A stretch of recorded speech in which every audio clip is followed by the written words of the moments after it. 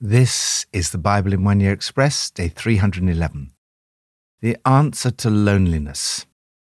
I remember reading an article in The Big Issue, the magazine sold by and in aid of the homeless, called Single Lives. It pointed out that most people's image of loneliness in London is of a frail old lady stuck on the 24th floor of a block of flats. In reality, it could equally be a young, fashionably dressed guy trying desperately to make conversation with a girl standing next to him in a crowded bar. Being surrounded by so many people only compounds the feeling of isolation. Mother Teresa said, "Loneliness and the feeling of being uncared for and unwanted are the greatest poverty." Loneliness is one of the greatest problems facing humanity today. The solitary human being is a contradiction in terms, writes Desmond Tutu. He continues, "We are made for complementarity.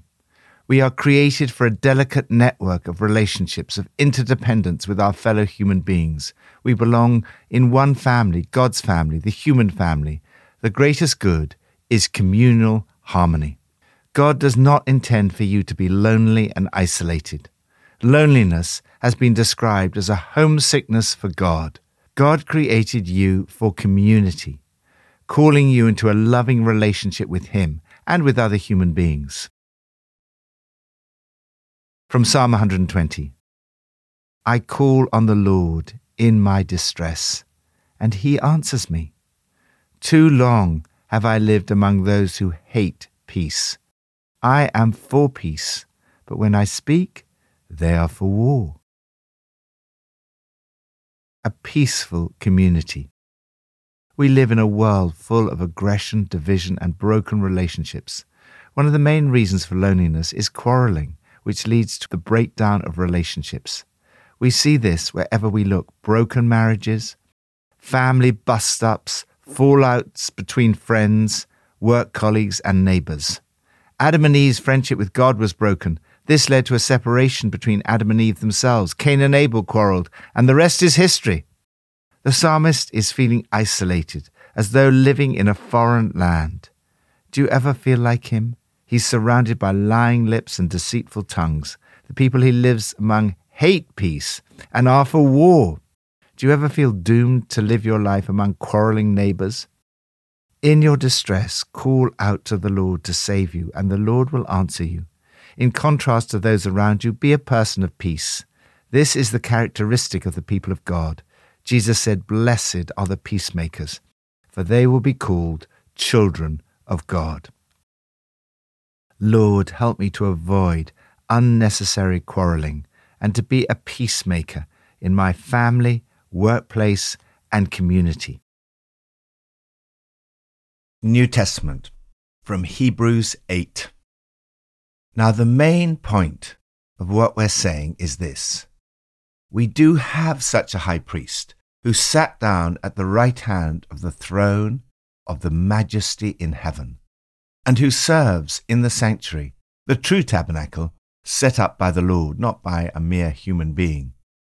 Every high priest is appointed to offer both gifts and sacrifices, and so it was necessary for this one also to have something to offer.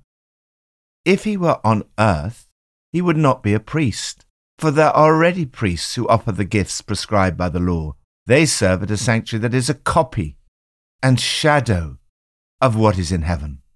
This is why Moses was warned when he was about to build the tabernacle, "See to it that you make everything according to the pattern shown you on the mountain."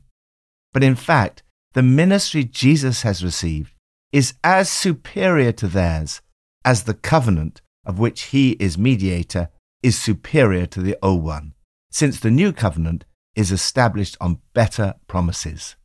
The days are coming, declares the Lord, when I will make a new covenant. I will put my laws in their minds and write them on their hearts.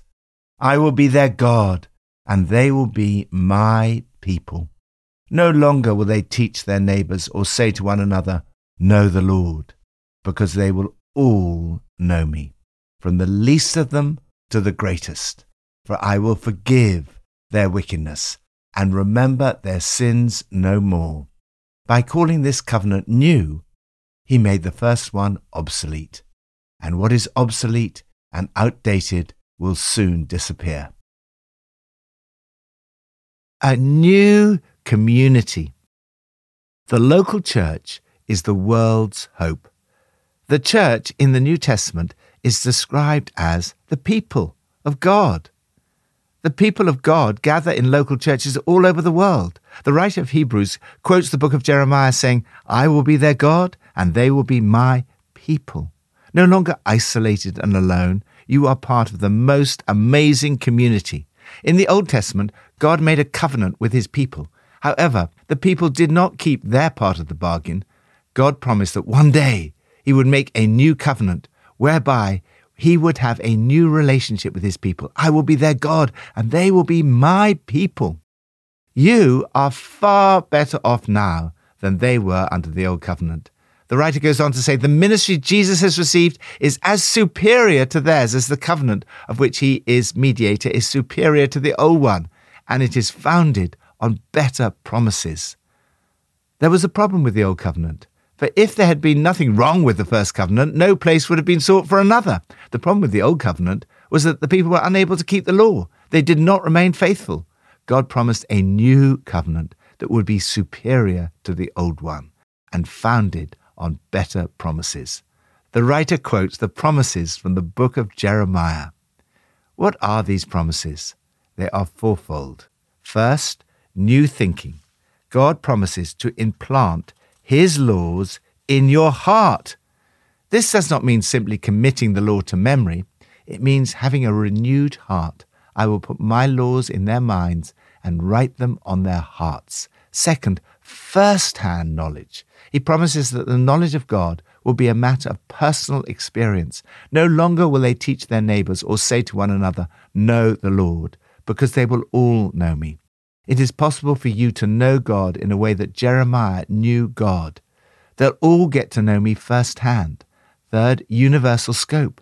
They will all know me, from the least of them to the greatest. This was a fulfillment of the promise in the Old Testament, but the promise would no longer be confined to Israel and Judah, but would extend to all nations. Fourth, total forgiveness. For I will forgive their wickedness and will remember their sins no more. For the Hebrews, the word remembering meant more than mental effort. It carried with it the sense of doing something to the advantage or disadvantage of the person who remembered. If your sins are not remembered, it means that God is determined to forgive and that the slate of your sins is forever wiped clean. All this is possible because Jesus offered his life for you. This new covenant is far superior and has made the first one obsolete, and what is obsolete and aging will soon disappear. The new covenant is the basis of the new community into which God calls you. This new covenant is the answer to loneliness. The covenant is with God's people together and not solely with each individual person. The promises are all in the plural. You have the immense privilege of belonging to the new community of God's people. You know God personally. Your sins are forgiven. The Holy Spirit has come to live within you and given you a renewed heart.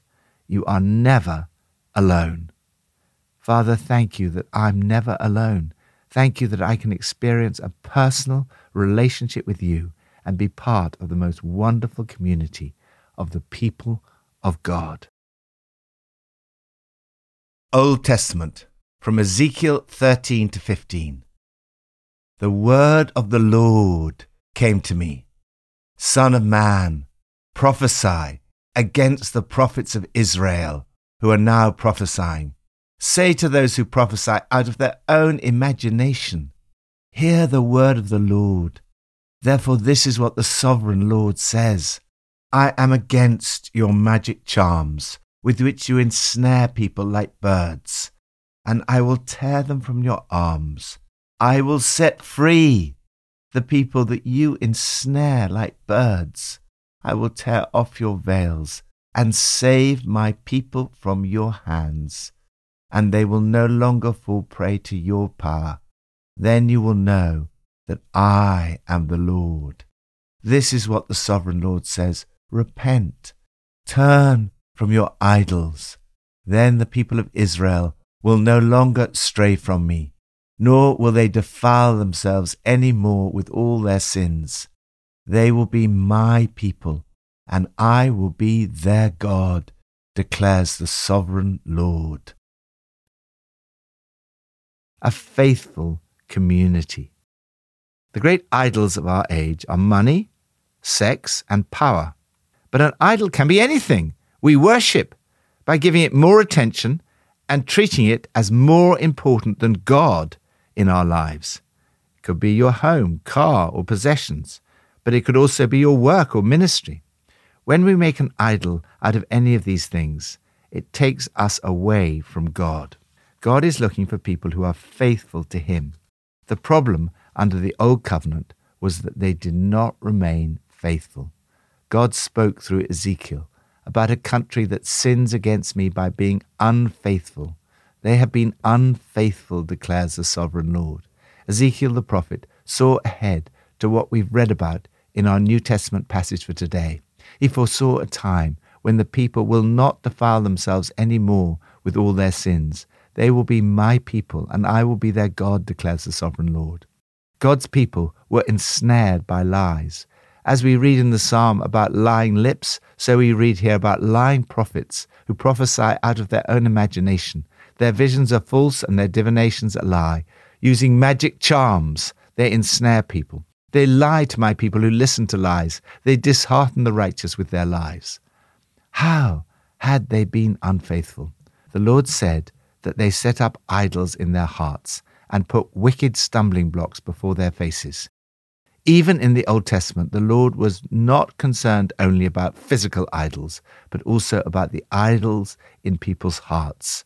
God's longing is for us to be a faithful vine, bearing good fruit. You are called to be part of a faithful community who know and love God. Welcome everyone, from the least of them to the greatest. We're called to be a community where many lonely, isolated people find love and forgiveness, a community of the people of God, a people of peace who know and love the Lord and are faithful to Him in every way. This is the answer to loneliness. Lord, help me to be faithful to You. Help us to be a loving, peaceful and faithful community where many isolated and lonely people come to know You and find in the community of God's people the answer to loneliness. Pippa adds. The Old Testament passage in Ezekiel 14 is all about judgment. Thank goodness God made a new covenant, as we see in Hebrews chapter 8, verse 8. Hope is restored.